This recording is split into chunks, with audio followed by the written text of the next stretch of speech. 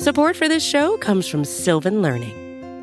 When children love learning, they can tackle any challenge life throws at them. Sylvan's Insight Assessment can help you determine if your child is ready for what's ahead. It can also identify gaps in learning and point out areas that could be of concern for your child so they can tackle what's to come. And right now, it's the best price of the year at $29.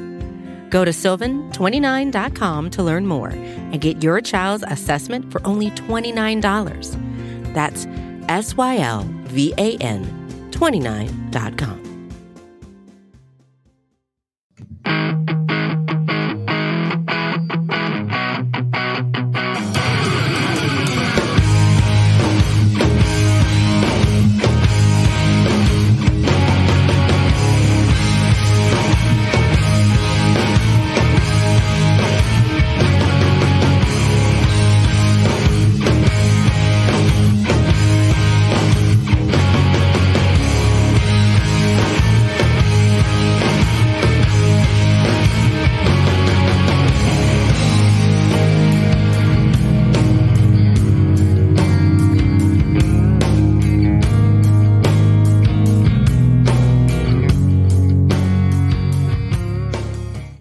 Well, what is going on, everybody? Welcome everybody into the Hump Day Hotline, brought to you by Ficta, Endel, and Elmer Eye Care on the Buffalo Rumblings Vidcast Hump Network. Day! It is Hump Day, and my man Jay Spence the King is Hump ready. Day! Hump that like, whatever platform you're consuming this podcast on. Please like, please subscribe. My name is Joe Miller.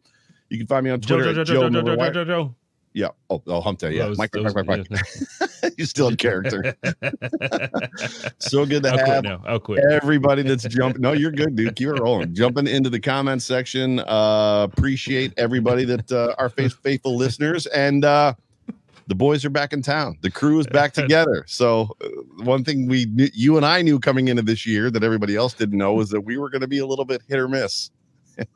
And I'm just excited to be here with you. And talking about the Buffalo Bills and everything that's going on. But how are you?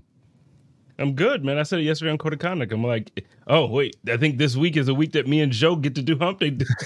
So, yeah, most people don't know, but we kind of knew coming into the season that our schedules would be kind of off this year, or at least for the beginning part of the season. I think towards the second half, we should be able to kind of line it up evenly a little bit better. That is the absolute hope. We are going to do, or we're going to have a lot of fun talking about the Buffalo Bills, and just we'll dip our toes into last week. It was a week ago now, right? 6 days ago, but we'll have some final thoughts because I've got some questions for you, as we had many conversations leading up to last week's Thursday game and what we saw, and then we'll talk about some new toys in the garage that the Buffalo Bills have. We'll talk about what to expect this week as far as versus the Cincinnati Bengals. But before we do that, let's hear from our show sponsor. Is that cool?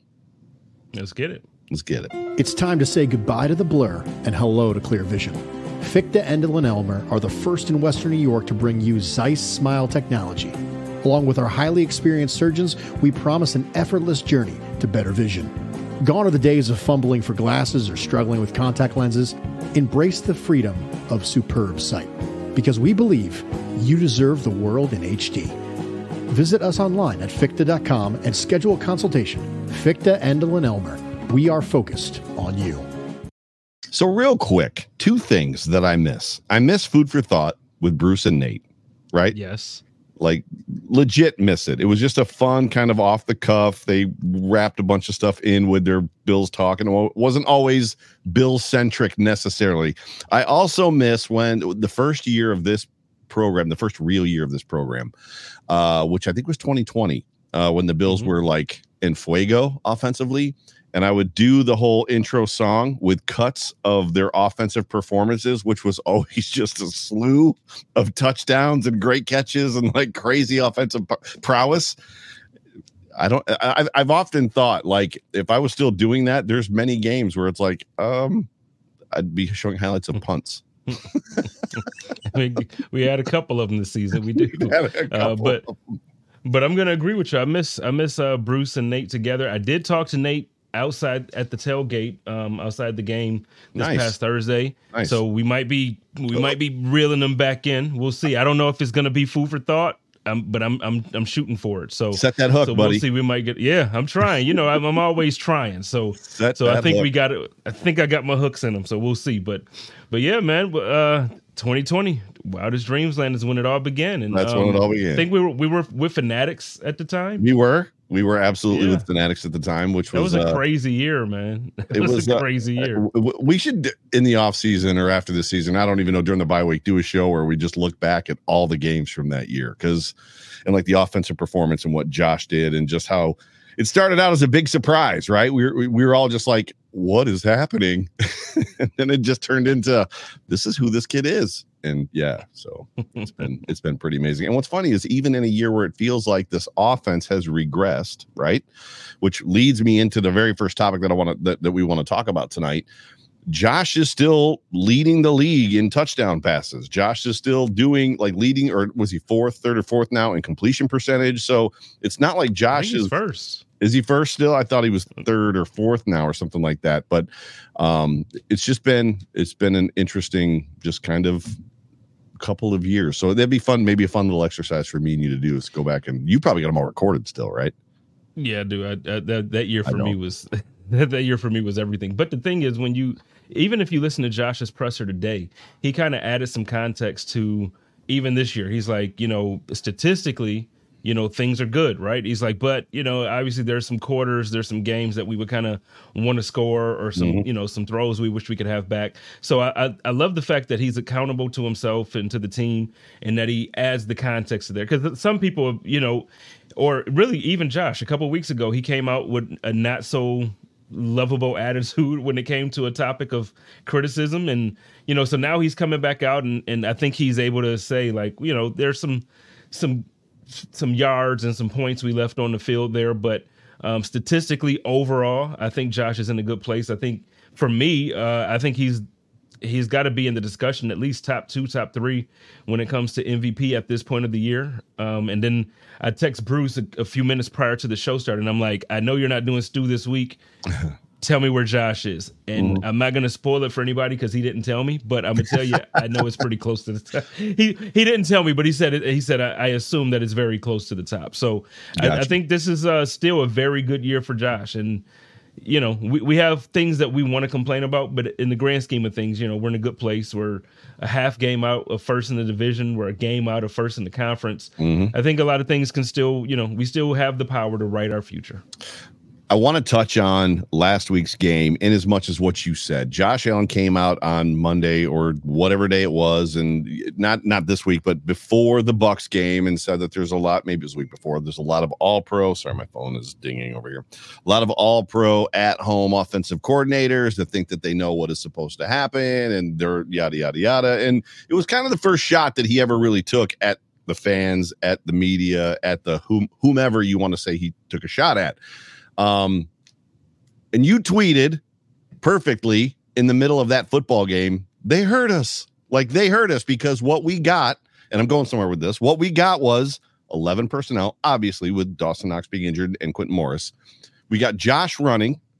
We got an up-tempo offense, and that offense snapped back into who they were almost immediately, 2020, 2021, 2022. After the game, Josh says, the only reason we did that was because it was a short week and we wanted to do some things that were familiar. Do you buy that? Or do you feel like there was we got to get back to what works? I mean, I think it's a combination of both, but I think hopefully the bigger part of it all is we got to get back to what works. I do think, Sarah and I talked about it, and she was the one that kind of even said it to me. She was like, do you think that she's like, they heard us? Do you think that they actually paid attention to us? And I'm like, yo, they heard us. Yeah. I'm like, yo, they really heard it. And I'm not talking about Buffalo rumblings. I'm not talking about Joe's show or my show. I'm talking about the fan base. I'm talking about every podcast network. I'm talking about everybody who critiqued the offense and said, look, I know that Ken Dorsey is still, leading an offense that's putting up 27.8 points per game, but it still just doesn't look like the offense that we fell in love with. And guess what? They listened to us, and they said they don't. They said they don't hear the noise. They said they don't pay attention to it, but they did everything that we asked them to do. It was a design run play for Josh. A designed run play for Josh out the gate. That your head coach then said, what were the things you liked in the game? And he responded, I like Josh running early. And I was like, my head exploded. I was like, what? Big dubs for fans everywhere. For all the all-pro offensive coordinators on the couch. That's right. Big dub for all of us. I just want to throw that out there. Love you, Josh, but I had to take that one little jab there because it's like, come on, man. We're only critiquing you like just because we love you. Like we want the thing that you spoiled us with. You shouldn't have let us have a taste of whatever that type of offense was if you weren't going to give that to us. Exactly. Big dubs for us. It's interesting because the tweet that I put out after that game, the game before that they lost to the Patriots, was Josh in the Chiefs game where he was like freaking out, like, come on, let's go, and like hype it up the sideline, which I know now they've come out and said, oh, Josh does that from time to time on the sideline. Anyway, it was different back then. And all I said was, Josh, we love you, be you. Right. And I felt the same way that like Josh, because I tagged him in it and some people got mad at me. And I'm like, I'm not disparaging him. I'm telling him, cut it loose. Like, we love who you are. Go be you. And I felt not vindicated, but I felt like he saw my tweet and he's like, that's right. I'm going to go be me. Right. So the question is this, as it pertains to that game, what you saw on offense. And I know we're going to get into the Bengals game and expectations and things like that here shortly. I know that the Bills went and got O.J. Howard. I know that even when Dable was here, they talked about running 12 personnel. And I know that they went all in on 12 personnel this year, like 67% or 70-something percent, as far as offensive personnel being 12. And then this game, they had to go to 11 on purpose. Do you see them when Dawson gets better, when Quentin gets better? Do you see them going back to 67%, 70%, 12? Do you see a balance between the two? Do you think that they're learning a lesson? Like, where are you at? Well, where I hope it ends up is that they say, you know what, this 11 personnel seems to look a whole lot better than the 12 personnel. Yeah. So just based on, like Coach McDermott said today, now, it was a different conversation. They were talking about player availability for game day, but he said it's a strictly football decision. Every game, it should be a strictly football decision. So for me, this offense should be a strictly football decision. I don't care that we're paying Dawson Knox $52 million for his contract. I don't care that we've said all summer that it's going to be 12 personnel. Look, it works with 11. It works. Josh Allen looks comfortable. For some reason, when it's 12, I'm not the X's and O's type that's going to say, like, look, this is what's actually different with another receiver versus another tight end. This is why they don't get open the same. And I'm not going to give you that. But what I will give you is that something looks different in 12 personnel versus 11. And Josh looks so much more comfortable in 11. It's spread out. He can run more. He can take off more. He sees the field better. He makes hard throws look easy. Give me Josh Allen in this offense. So hopefully when Knox comes back, they're like, hey, well, yeah, you can sub in and out for Kincaid when he needs a breather. Right. And that's kind of where I'm at this point. I love him. I love Knox. I understand he's making a lot of money. But hey, I want to win games. And at this point, this is what we needed. This is why we drafted him. Everybody over the offseason kept saying, oh, man, this guy, he's this, and he's going to get open. He's Travis Kelce 2.0. That's all I've been hearing. Yeah. We're finally seeing a flash of that over the last two games. I want them to keep it going. Yeah, agreed. And I just want to address the dip in performance from the offense at the end of the game, end of the third, into the fourth. I think you probably were just like me. The defense is kicking the fannies of the Bucs. So we're inside their territory at the 48, 45, 42. Punt the ball, pin them back. And they did over and over and over again. I don't think there was an aspect of like all of a sudden the offense sputtered and stopped working. I think there was just a strategic, conservative head coach game plan going on there, of which we've seen them do before, taking the foot off the gas. There was a couple that I was like, I was part of the fan base that was booing. Like, are you kidding me? Come on, Sean. Like, are you kidding me? Not every single time, but I mean, like, come on, you gotta You got to give us something here. The offense is finally. It looks like the offense is back. Right. We're in a very short situation where we can gain some more momentum, score some more points, and really put our foot. I don't know. Put the pedal to the metal and just end teams, man. Like, you know what I loved? Like last year, the beginning of last season, and I always go back and refer to those games, but go back and think about the first 3 weeks of that season. We beat the defending Super Bowl champions Rams. in LA.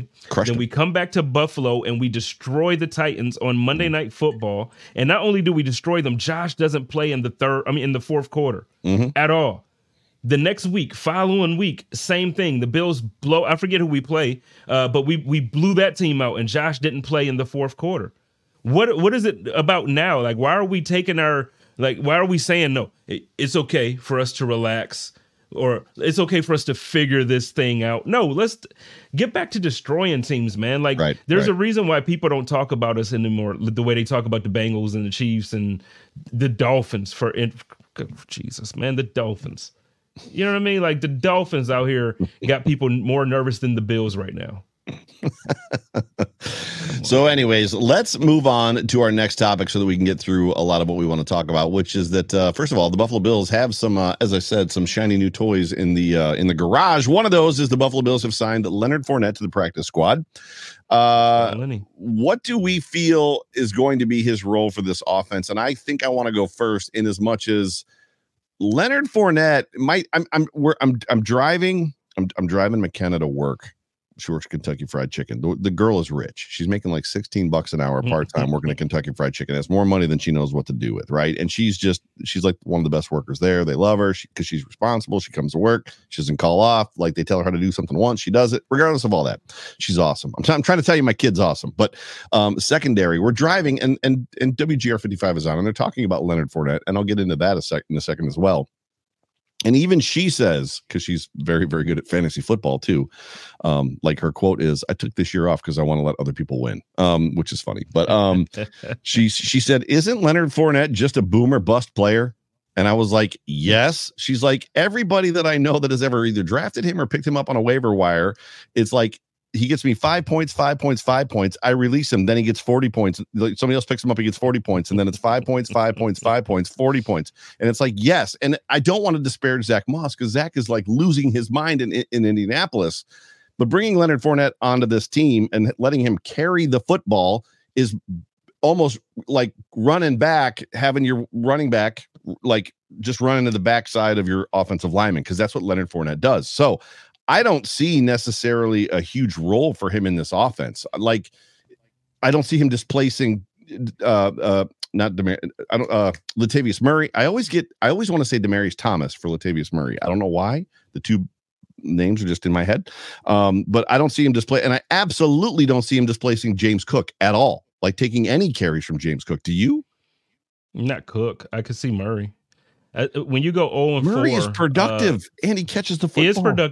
He is productive, but when you go 0-4 for the reason that you were giving your job, that's a bad day at work. And you look, last year, Lenny had 523 yards receiving out of the backfield. That's big. Still a very good year. That's big. So he can receive the ball out the backfield. That's big. He's still very good on the goal line situation. So for me, I do see him being, not as far as fantasy, yes, boomer bust. He's going to be touchdown dependent. You don't want to put him in the game.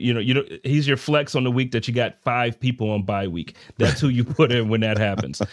But for the Buffalo Bills in real life football, I absolutely see him being exactly what Ezekiel Elliott is to the Patriots. You put him in when you're 7 yards and close to the goal line.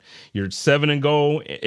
Those are the plays that you're going to see touchdown Lenny. Or if last week Sarah mentioned it a couple comments up. We ran a screenplay. Who knows? We might actually involve screen passes in the offense. Yeah, I can see touchdown Lenny getting involved that way too.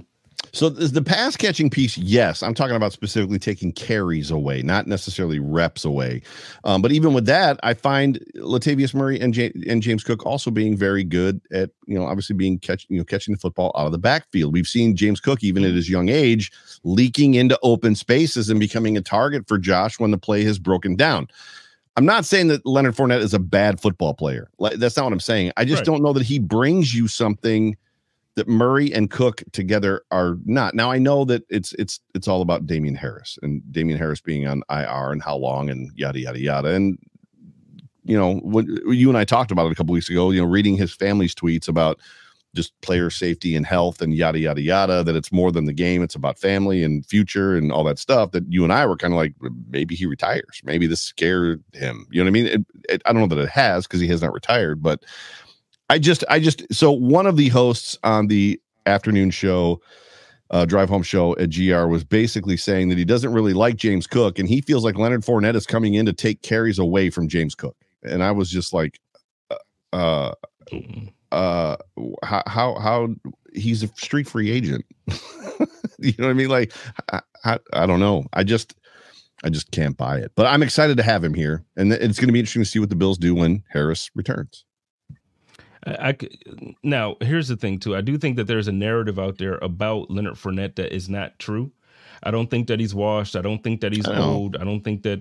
Well, no, you're not saying that. What I'm saying is there's a narrative out there that, for instance, because he was a free agent, that he wasn't that good anymore, and that his production had fallen off. That's why I made a point to mention last season more than 500 yards receiving, and I think he had over 1,200 yards all-purpose in offense last year. So, I mean, he's still a very productive player. I don't see him coming in to be RB1. So I do still think that James Cook is the guy. But look, if Latavius Murray has another game where he's not productive in situations that they brought him to this team for, or again, it's depth. If you have another injury for any reason, running backs get injured.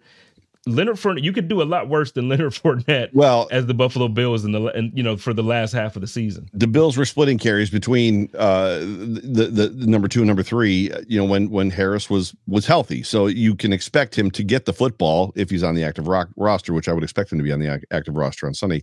If anything, he's probably a huge upgrade in pass blocking over the other two, which I can absolutely see. Dan Van Coenberg, right? Van Coenberg. Fournette is an RB3 or 4 is amazing, which is absolutely true.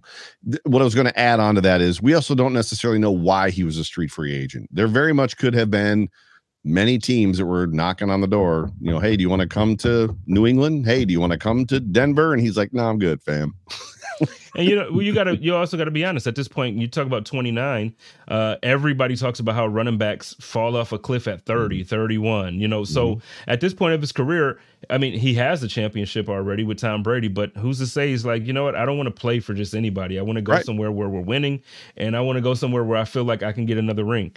That's it. And apparently you did it, Joe. Yeah, I see that. Dan, you pronounced the name properly. I get a lot of those. Thanks for pronouncing my name properly when I read the tweets. Like I'll read the tweets, and dude, some of those tweet handles come in and I'm like, oh man, my God. It's rough.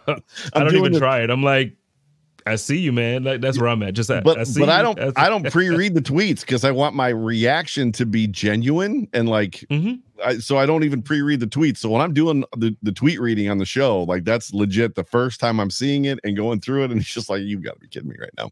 I will say this before we move on to the next new fun race car in the garage. The other afternoon host followed up that statement about not liking James Cook and Fournette's here to take away carries with Von Miller has been, and I quote, a ghost on this defense. And is a shell of himself, and he hasn't made an impact at all. And for me, I'm sitting in the truck with my jaw in my lap. I'm like Von Miller is racing around the end. He has just as much flash, and that jump is like his get off is still there. It's and he's not all the way back yet. And I just flabbergasted.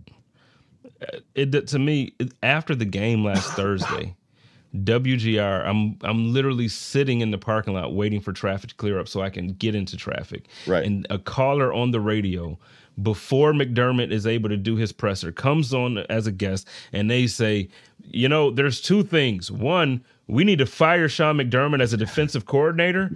And what the heck is happening with Von Miller? We're paying him all that money. We need to get rid of him. And I'm just like, yo, what? And what is happening? What is happening, man? Like, what is happening? Are we? You can tell when Von Miller's in the game because he is usually racing past his man, the tackle that's his man. Now he's not getting home. I feel like he's he's tempered himself into the role, and I feel like he was even more active in the Bucs game, trying to get to the quarterback, diving, using his body. Whereas the first couple games that he was back, he was working on his jump, but he was just to get pressure, but wasn't really trying to collapse the pocket. Right? Mm-hmm. It's a process. I think we would all agree that it's a process. But moving on from that, Brandon Beane also sent a 3rd-round pick late yesterday, almost at the buzzer. 3rd-round pick to the Packers in return for quarterback Rasul Douglas, and a 5th-round pick coming back. I'm gonna let you go first. What are your thoughts on this trade?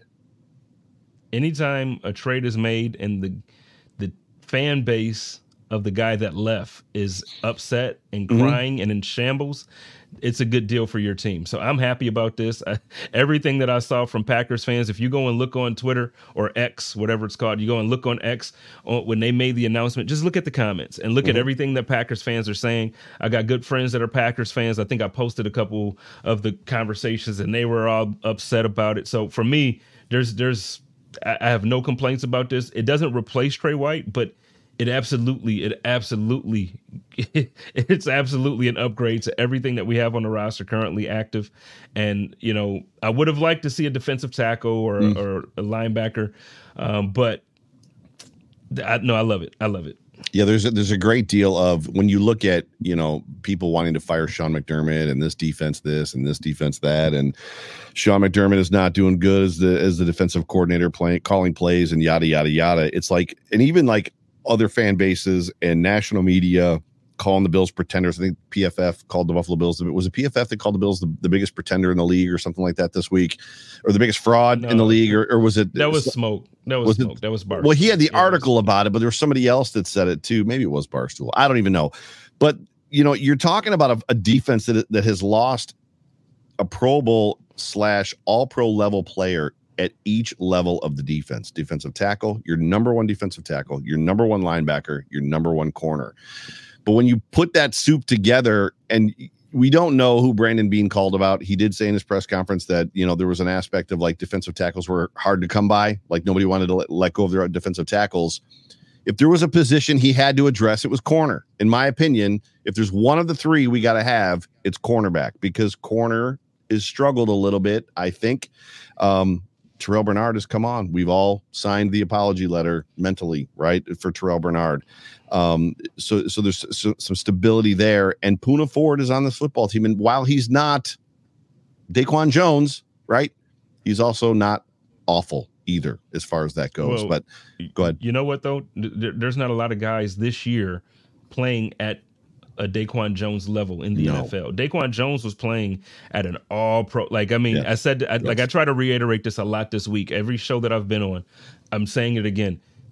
Daquan Jones was going to be an all-pro defensive tackle this season. He was. He was absolutely playing like a defensive player of the year candidate. I don't know how else I can stress that. The dude was playing lights out. Playing super good. So I'm happy about the pick. At first blush, and I threw kind of a seems like this is just me in passing thinking, which a whole bunch of people started attacking me like that's a horrible take. What kind of a take is this? Like even bad Bills take. Well, I've never even heard of that handle before. Like jumped on top of me, and it's like, well, first of all, you need to realize off the jump what a take is. This is not a take. This is me just thinking like this seems like but you got to use mute better, man. Whatever. I was like, at this point, to your point, I called a couple friends of mine that are huge Packer fans, and they're mad about losing Douglas. The fifth coming back is big for me, and I think what's interesting about this conversation as it pertains to Douglas and that third, switching to the next topic, is that there are rumors out there that being sort of confirmed but didn't completely confirm that the Bills were getting offers from other teams to take Khair for a third. And it's odd to me from what we have witnessed, which some of it is refreshing, that football politics has not been at play, that regardless of what it looks like to have a number one draft pick sitting on your bench behind a 6th rounder, a 7th rounder, and some other guys that you've got, there's just, I feel like if I was the general manager, I just sent a third, got a 5th for Douglas. If I had somebody calling me about a dude that's riding the pine for me, not even dressing on Sundays, and they're saying, we'll give you a third for him, I think I'm jumping. I'm jumping on that. I think Bean would have jumped if it was accurate. Everything that I'm hearing is that report is inaccurate. Everything that I'm hearing about that report is inaccurate. But he said that he was completely unwilling to move him. We were completely disinterested in moving him. You think those are just words? I think he's talking that talk to save face. I don't think he wants to look bad for blowing it on a first round draft pick. But I think if you had two teams calling to give you a third for a guy that you've had inactive for basically a full season, I think you jump on that.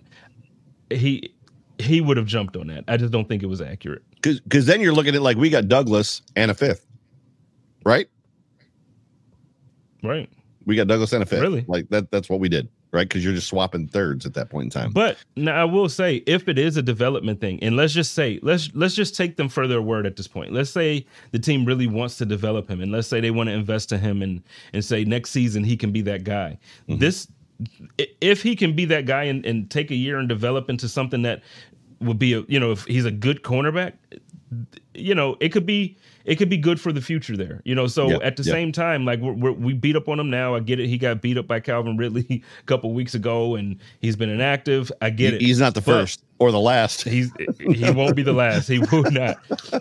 But when you see him, if he can develop into something, and then you have Douglas, and then however else it develops, if we draft or whatever, it could be a good future. So I'm open with that too. But I just think that third round draft pick conversation, it just wasn't there. So this was big from Roy Collins, who just sent in the comment. Bean also said Elam has an ankle injury, and they shut him down.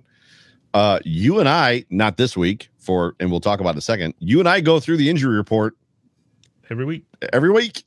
I don't. Has Kier been on it? I don't. He just magically popped up on it this week. He wasn't on it. He's not on it this week. He wasn't on it. Well, no, he's on it today. They posted it today. And he was on there today as a did not practice. And I'm like, oh, isn't this interesting? Yeah. Speaking it's just like, come on. Like, okay, now I love Brandon Beane. And I hype him as often as I can. Every opportunity I get, I'll hype Brandon Beane. Same. But listen, come on, man. We're smarter than the average bear. You can't, I'm not going to use the terminology, but you can't, do certain things to us and tell us it's raining. You know what I mean? Like you gotta, what I mean? Come on, all you all pro at home general managers on the couch, Jay Spencer King. But it's like, come on, you're gonna tell me now? Oh yeah, he's had a nagging ankle injury. He hasn't been on any. Sarah puts in the comment here. We're thinking about shutting him down. We're shutting him down for 4 weeks, and we're gonna. Now it's a 4-week thing. Okay, Brandon, that's what's happening. All right, love you, Brandon. That one is right up. That one is right up there with. I don't know what's going on with Dawson Knox. You'd probably have to ask him about his injury and how bad it is. And then, oh, by the way, at the end of the conversation, he's getting surgery and going to IR. It's like what? Yeah. Okay, Brandon. Thanks. Well, that was a big turn, but same energy. But they just. I feel like, and I get it. It's coach talk and GM talk where you don't want to, say too much or whatever. But it's like, come on, like right. But really? what is the future for Kaiir Elam on this roster? Because Douglas has 1 year left on his, and that's the part that I didn't know. When I tweeted, seems like if Chase Young if somebody got Chase Young for a third, it seems like Douglas, and I'm not saying I didn't know his name. I know who Douglas is, but Douglas isn't one of the best corners in the NFL, and a third is a big number. I know they got a fifth back, so that's what I was mulling last night as far as just in that conversation. But if he's got a year left on his contract, right, as far as what the Bills are picking up this year, and then they got 1 year left, you got Tre'Davious White hopefully coming back. You've got Benford. You're not moving on from Benford. Dane Jackson is very much a serviceable depth player who you are going to probably re-sign for not $40 million, right? Where does Kaiir fit next year or the year after? Like, is there a fit? Well, first, yes, there's a fit. But I do want to say, because you kind of made mention of like, he's not one of the best. I think it's by name, and I think it's because Green Bay now, especially with Aaron Rodgers not being there, and it's like it's the thing that Buffalo used to have to deal with before Josh, right? Like, it's a small market, so when you have a Stephon Gilmore, he wants to leave so his family can watch him play every Sunday, right? So like so now it's this issue. Douglas, if you look at his numbers, he's one of the best cornerbacks at taking the ball away. He's top half of the league in coverage. He's so I mean he's a very good cornerback. If the ticker reads the Buffalo Bills are making a trade with the Green Bay Packers for a cornerback, and that cornerback is, before you read the name, before it comes across the ticker, you're not thinking Douglas. You're thinking Alexander. Like, you're like, oh, give me. And that's not who you by got. Name is what I'm saying. Name, like, yes. You're thinking Alexander by name, but then again, every Packers fan that I know and everybody who covers the Packers that I know says like, no, he's been the best cornerback for the team this year. So by name, yeah, Alexander, you're like, yeah, what happened here? But by performance and by what the Bills need turnovers. They need a cornerback that can go and snatch the ball from these other receivers. I think they got what they're looking for. This is great. Interesting. And Matt Montgomery, it's great to see you, by the way, buddy. Yeah, so it's super good to see you in the comments section. Do you think they try to move Elam to safety when Poyer and Hyde leave? So this is a great conversation. Hyde and Poyer, and you and I have talked about it. You've talked about it. And, there's an aspect of like, these guys are not exactly spring chickens anymore. I think this is Hyde's last year. Poyer's got this year and next year. I don't want to say that age looks like it's catching up to them, but it's inevitable at some point in time. And there was conversation coming into this year about moving Christian Benford to safety. And I know that they have successfully moved players to safety, not the Bills, like the NFL does that. I don't know that you and I are qualified to necessarily like throw the darts at the dartboard on like who is a good fit at safety and who is not. But I guess this is an opportunity. Joe, I am an all-pro defensive coordinator on my couch. I can make that. I can talk about that. Okay, the hell you mean? I love it. I love it. But no, I think Elam's a candidate for it. I see somebody in the comments. My man Matt mentioned White will be a candidate for safety as well. I think after Trey 2 years of injuries like this, I don't think it's likely. I think we've possibly seen the end of Trey as a Buffalo Bill. I hate to say that even publicly, but I do. I think when you make a move like this for Douglas, and if you're going to invest in Elam, there's a decision somewhere to be made. So whether it's Trey, whether it's you move on from Elam next year, whether, I don't know what it is, but you have too many cornerbacks, and I'm sure that they're going to try to draft another one or bring somebody in for competition. So, I mean, there's only so many roster spots. So I think what's interesting is, and I go back to Trey when Trey's contract was up, and I had Greg Thompson on my show in the offseason years ago on the Overreaction show. And the phrase, and we were talking about Trey, like we were going through the roster, the contracts. We were talking about Milano. We were talking about all the guys that are coming up, where the money's going to go. Who do you what's funny is we've kept most of them, which is even crazier. But Greg said, Trey's going to get all the Pagula bucks. And if you remember, back then we were all really worried, even with hearing over and over and over again that the Leslie Frazier, Sean McDermott defensive system doesn't need dynamite corners. It almost makes good corners out of maybe sometimes Jags, like just another guy. And I think we have kind of seen that between, Dane Jackson with Levi Wallace. Like there's been a lot of guys, even Christian Benford, a 6th-round draft pick. I'm not taking anything away from Christian, but Christian isn't a 1st-round draft pick. Like he's not coming into the NFL. Like, let's go. Like, if you know what I'm saying? Like you almost got to wonder if the Bills don't need to have a flash Ferrari at CB1. It's nice to have a dude shadow. It's nice to have a guy follow a guy all over the field, but do they need it? We don't play that way. Even, I mean, it's not even do we need it. Trey did this year. Trey started the season shadowing. Yeah, but I mean, like, it was okay. To me, when I watched it, it's like there were certain plays where they made sure that he was lined up against, the other team, but he didn't shadow. Because to me, even if you go back to week 2 when we played against the Raiders, I was pissed. Oh my God, dude, I was so upset at the way we didn't cover Devontae Adams, and then you put, and I love everybody know Johnson. We got the best nickel corner in the league. I say it all the time. We got the best nickel corner. Who's getting burned a lot lately? Beat a lot inside.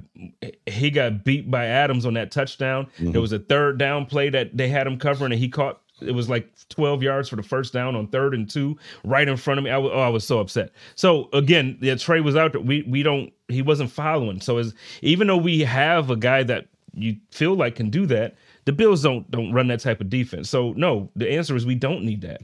Yeah, Chris Jenke brings up a good point. That Trey isn't physical enough as a player to play safety, which is true. And if you look at it through that lens, if you look at it through the safety lens of who's got the Jordan Poyer mindset, right? And Jordan talked about it even coming up in this game in his presser today. I listened to that live. Just as far as being willing to come up and make a tackle, you hope to get a platoon of guys to the player, but you're gonna have to come up and make a tackle sometimes solo, one-on-one. The guy that sticks out to me from this standpoint, being physical enough, is Dane Jackson. Dane Jackson to me is a guy that even when he was early in his career, we were all screaming for Dane because the dude is a tackling machine. Like, he's not afraid to throw his body in there and hurt somebody if he has to, like to bring him down to the ground. Another interesting thought is moving Taron Johnson, the guy you're talking about, back to safety and like moving somebody else into that nickel spot. Now, I know our nickel 4-2 defense, which I've been a huge critic of, wildly relies on Taron to be that guy. But I guess there's options there, right? Yeah, I'm with you. I can't even say I'm with you because I don't know what I would want and how I would want it to look, but I do know, as it stands right now for the rest of the season, I like what I saw out of them bringing Poyer down a little bit, kind of like a hybrid linebacker. Well, they're doing that 3 safety for the whole year. They're doing that 3 safety thing. Which they are. That we kind of talked about. Who just played the Dolphins and they got credit for it? Somebody just played the Dolphins and like, it was the Patriots. It's like, yeah, well, the Patriots discovered that the 3 safety thing. It's like, well, that's how the Bills beat them.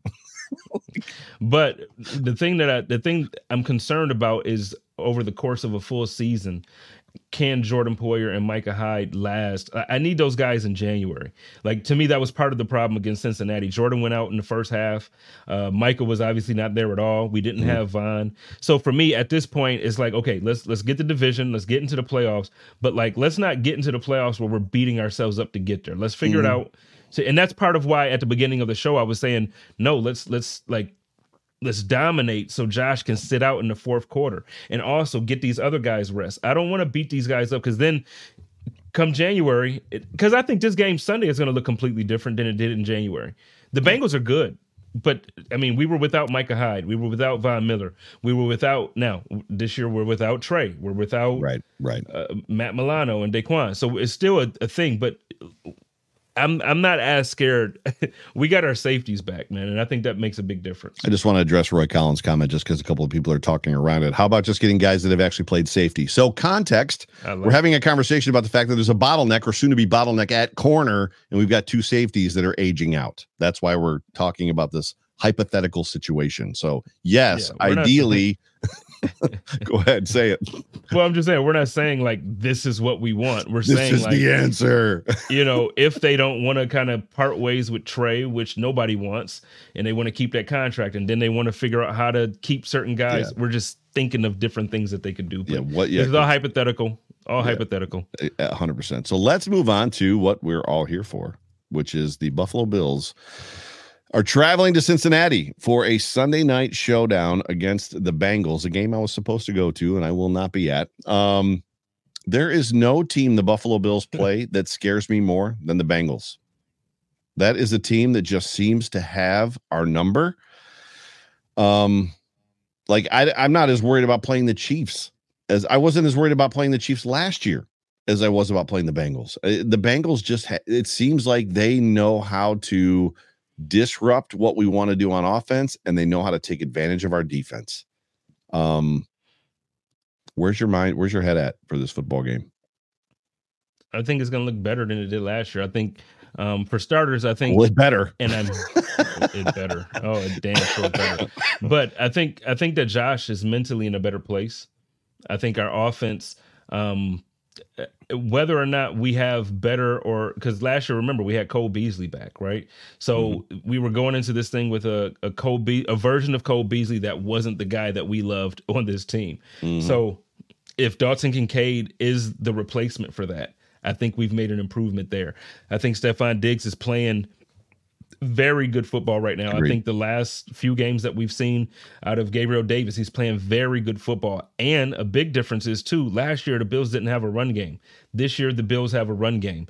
So, again, I think Josh Allen is playing some of the best football of his career. It doesn't look and feel like it, but he is if you look at his numbers. So I think, honestly, I think that it's going to be a completely different situation than last year. I think they still look good. You got Joe Burrow and Chase and Higgins and Mixon, and you got a team over there that they have a good team. Yeah, it's going to be a good game. To me, it's the game of the week. If you break it down, offense to defense for the Bengals. So offensively for the Bengals, I want to get trapped in my mind in this thought of, oh my gosh, the weapons. Oh my gosh, the weapons. Even with the situation that the defense is in, no Daquan Jones, no Matt Milano, no Tre'Davious White. Douglas most likely is not going to play this weekend. If he does, it'll probably be on a pitch count or very, very limited snaps. But the Bills this year especially have done a good job of handling teams with multiple weapons, whether it's the Dolphins or the Jaguars, right? With the weapons that they have, ETN, Zay Jones, and Calvin Ridley. Like, the Bills have done a good job of taking care of teams, Mike Evans and Chris Godwin. Like, they've done a good job, Rashad White. They've done a good job of taking care of teams' weapons. So I want to alleviate myself from the pressure of being worried about the Bengals offense.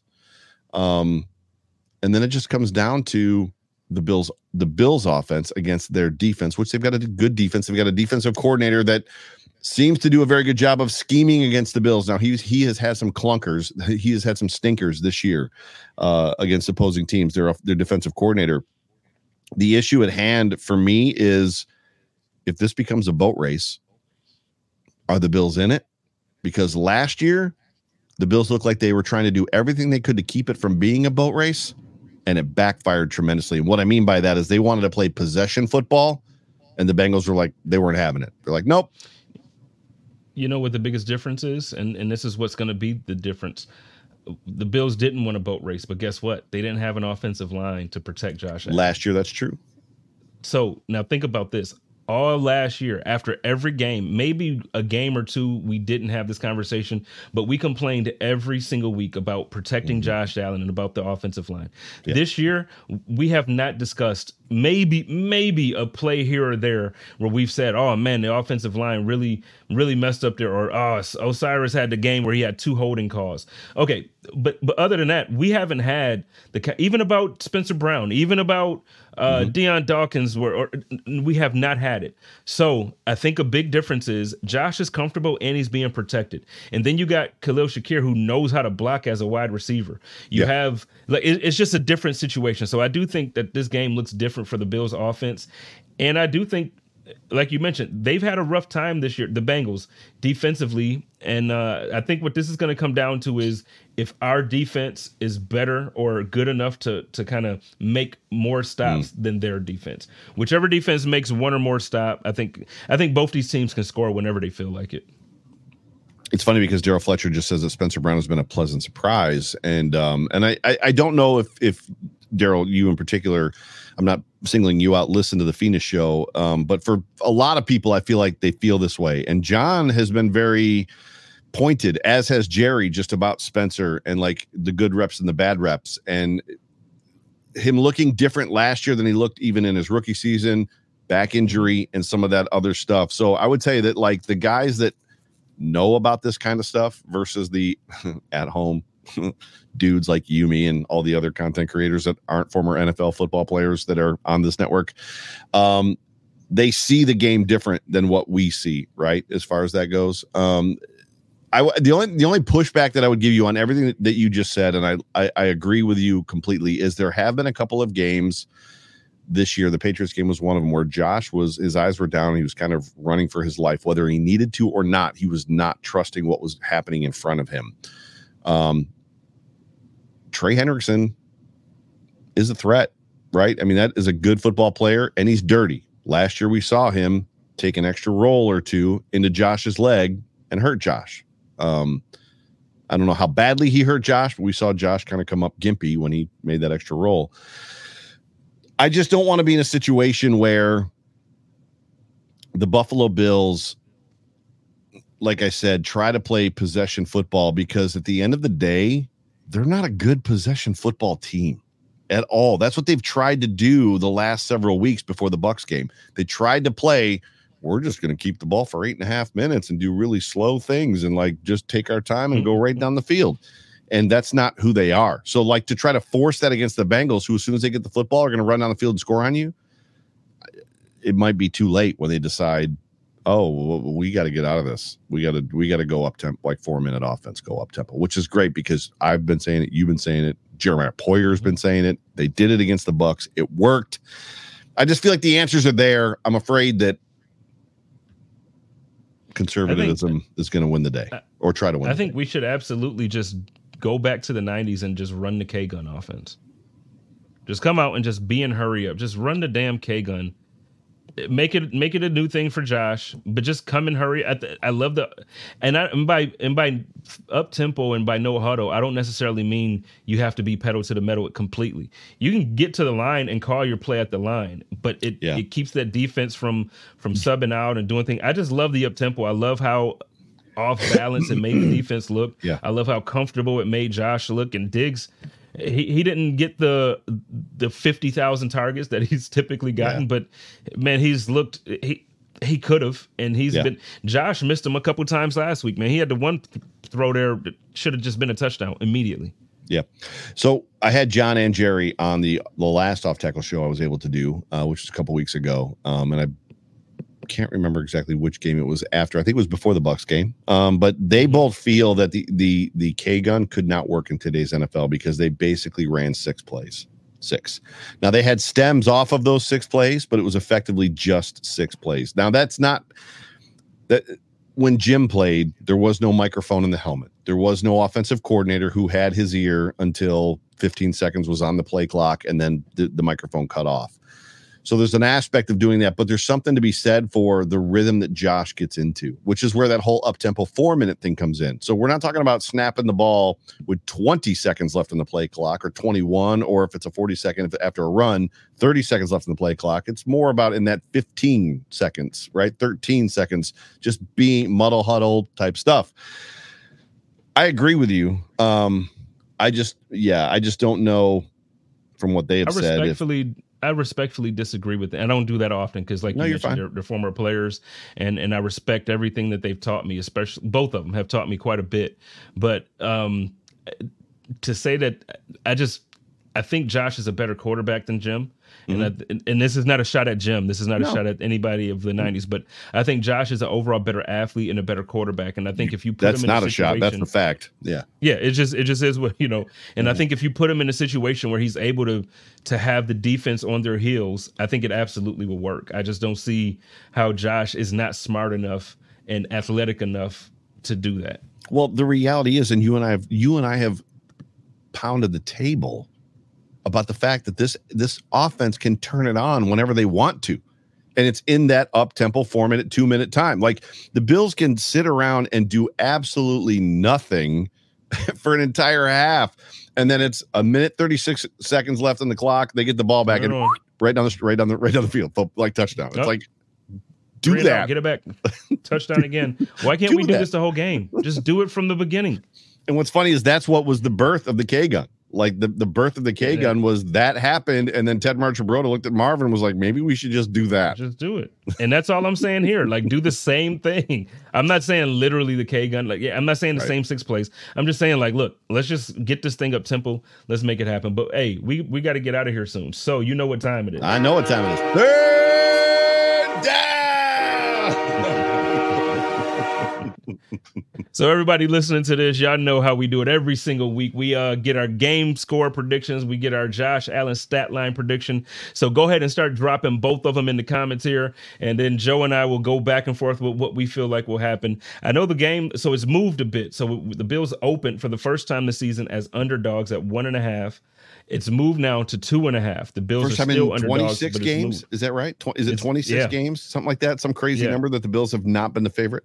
Which I don't think we as Bills Mafia appreciate. Like what the rest of the world and Vegas thinks of this football team. Like, wait, it's been 26 games they've been favored? Okay. But you know what? But that's why I got mad at Josh for that all pro offensive coordinator thing. Listen, this is your fault that we're favored every doggone game. It's your fault that like we got, you know what I mean? Like it's not our fault that you gave us this. We didn't do this. You came here. We didn't do this. You did this. Don't get mad at us. But so where are you at with this though, man? I think for me, I like the fact that we're underdogs. It's not weird to me because I am conditioned to be worried about every football game, right? I still haven't. I think there was a pocket somewhere in the last couple of years where I said to you, I remember saying to you, like, I'm at the point now where I expect the Bills to win every week, and I've kind of regressed a little bit in that where it's like, oh shit. You know what I mean? Like, I feel like we've kind of come back to reality a little bit, right? Yeah, the balloon, but that's good. The balloon has lowered. The bar is lowered. Well, for me, I think that's good for me though, because what happens is like if we don't win the Super Bowl, my summer isn't in shambles. Like I feel like, you know, if we don't win the Super Bowl, it's like, okay, we had a great year. We didn't do it. You know, at some point we got to do it. But I think when you lower your expectation, the heartbreak is just so much more manageable. Right. So it's weird not being favored, but I would say that it's weird not being favored to answer your original question. But it's also weird to me that we're always favored. Right. There's been times that I think that teams have been wildly disrespected because the Bills were favored against the Chiefs at home in Kansas City. Right. Like the Chiefs are like, we're the Super Bowl champions. What do you mean we're not favored to win in our own stadium? And then the Bills would beat them. It's like, OK. Right. It's typically how it goes, man. So Josh Allen for me, I'll go first as far as stat line prediction for Josh Allen, because that's how we do it. And I know that everybody's doing both in their comments and love to see. So bring on the comments. If you are watching the show live on YouTube or Facebook, give us your Josh Allen stat line prediction and your score prediction for this football game. I feel like the Bills are going to have to score. I feel like the Bills are going to have to not play a possession, like a limited possession football game. And I feel like, you know, if they come out of this thing and they're like, we're going to run the football 65% of the time, I think there's going to be a problem. I think there's an issue there for the Buffalo Bills. So give me like 325 for Josh, 325-ish, 330, and probably 2 or 3 touchdowns in the air, 1 on the ground, maybe 2 on the ground for Josh. I think there's an aspect of like them hopefully realizing, oh, this is what works for us. Like this is what works. And even McDermott going, yeah, that crap that I wanted you to do, Dorsey, Ken, like that doesn't work. Like just go do your thing. Oh my God, I would love it. I would love it if that's what he said to him. Like, okay, I'll stay out of the offense. Just do your thing. Yes. I think for me, the way I'm going into this game, I think this is going to be the vintage. Add this to the Josh Allen resume film. You know, like add this to his film, because so for the first part of his career, is Josh Allen going to live up to playing against Patrick Mahomes? We've seen him go toe-to-toe with Mahomes. We've seen him do things against Mahomes. We've beat them in the regular season, not in the playoffs, but we saw 13 seconds where technically Josh thought he won the game for us twice in that game, right? When he goes off the field, he's ahead. But so we've seen him. He has not performed well against Joe Burrow. And the game that was postponed and then ultimately canceled, it didn't start off good for us that game either. So this is the game that Josh has to come out and say, no, I'm still that dude. I'm still in this conversation, and it's going to be me. And I think we're going to see Josh Allen have it. I'm going to say Josh Allen is going to go for 280 in the air. He's going to have 65 on the ground. Ooh. I'm going to give him a touchdown on the ground and 2 in the air. No interceptions this week. And I'm going to say that it's going to be one of those games that, you know, your fantasy, if whoever has them in fantasy, you're going to love them. That's me. I do too. Somebody asked the question about what the weather's going to be. So it's going to be beautiful in Cincinnati. It's going to be 64 degrees, at least during the daytime, the high of 64 degrees. It's going to be beautiful in Buffalo this weekend too, despite the snow we got last night, which is already gone. Just so everybody knows, got about 1.5 inches, 2 inches of snow overnight, and it's all gone already. In time. Yes, you did. I'm so mad that I missed that football game. What a game to go to in late October. Like, I have been in Bills home openers where it's like 58 degrees and the wind's blowing and you're freezing your cojones off in that stadium in the summer. Like, because summer doesn't end until September 22nd, and you're like, it's summertime. What is happening right now? So yeah, what a game for me to miss. But my dad got to take my uncle, which is great. So my uncle, by the way, who wrote a bunch of Buffalo Bills books, so Rockin' the Rock Pile, 100 Things Every Bills Fan Must Know Before They Die. Jeffrey Miller is my uncle, just for everybody that's probably got that book at home on their coffee table. Final score prediction. So I said that Josh would have 4, would account for 4 touchdowns at least. So I've got to at least beat 28. I feel like this is going to be a 1 possession game. Do you think it's going to be close to that 1.5? Do you think Vegas is going to be in play, like a 1-point game, a 2-point game, a 3-point game? I could see it. I don't think it's going to be. I think the Bills are going to win by at least a touchdown.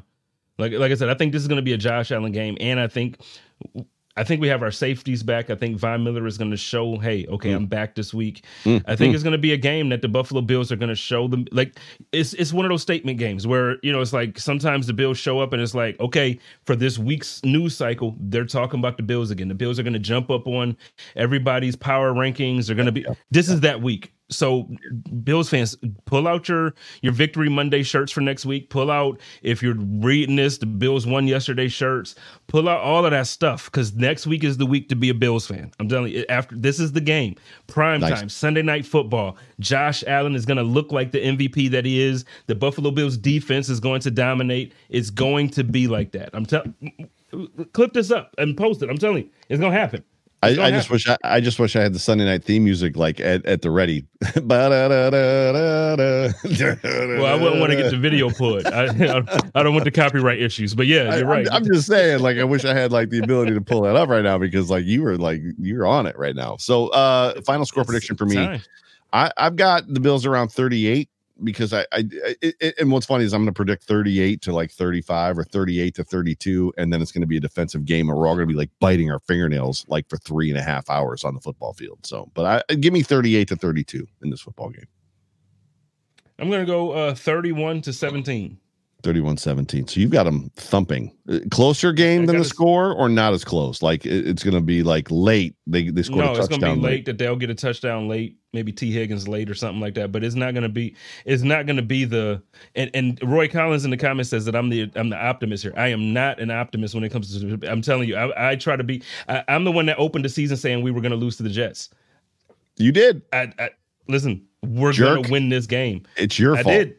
It is my fault, but I'm telling this game isn't. And even when we did the prediction for the seasons, I told you then that this game.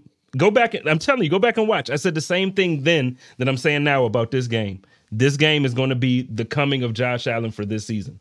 Pause. I certainly hope so. Ladies and gentlemen, you have been tuned into the Hump Day Hotline on the Buffalo Rumblings Vidcast Network, brought to you by Fichte, Endel, and Elmer Eye Care. My name is Joe Miller. That over there is Chase Spence the King, and this has been a fun show. I tell you what, for those of you, like, this show doesn't get the watches and the listens that some of the other ones do. This is good. This is good stuff. Tell a friend. The listens. We got to get YouTube up. We got the listens on the podcast and stuff, but we got to figure this YouTube thing out. Yeah, like tell a friend. Tell a friend. Like, if you're not tuning into Joe and Jay Spence, like, you're missing it, because like it's entertaining. It's like there's information. Like, they talk about good stuff. They're not ridiculous, and like it's not boring. Whatever. I'm a bit ridiculous. Just a little bit. I can admit it. I believe Jerry and Jerry. Yeah, I was about to say Sarah and Jerry, line the gang. Stick around. They're on right now. Yeah. So jump from here straight over there. Love you guys. Go Bills. Go Bills.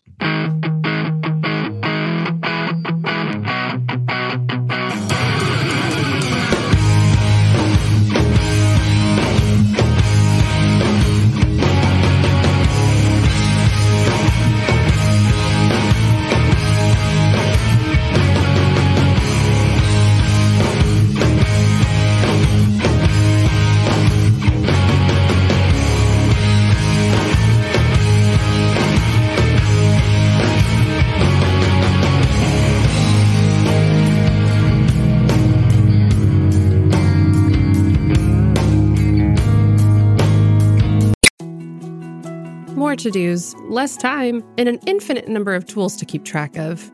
Sometimes doing business has never felt harder, but you don't need a miracle to hit your goals. You can just use HubSpot, because their all-in-one customer platform can make growing your business infinitely easier. Imagine this: high-quality leads, fast closing deals, wildly happy customers, and more benchmark-breaking quarters. It's not a miracle, it's HubSpot. Visit HubSpot.com to get started today.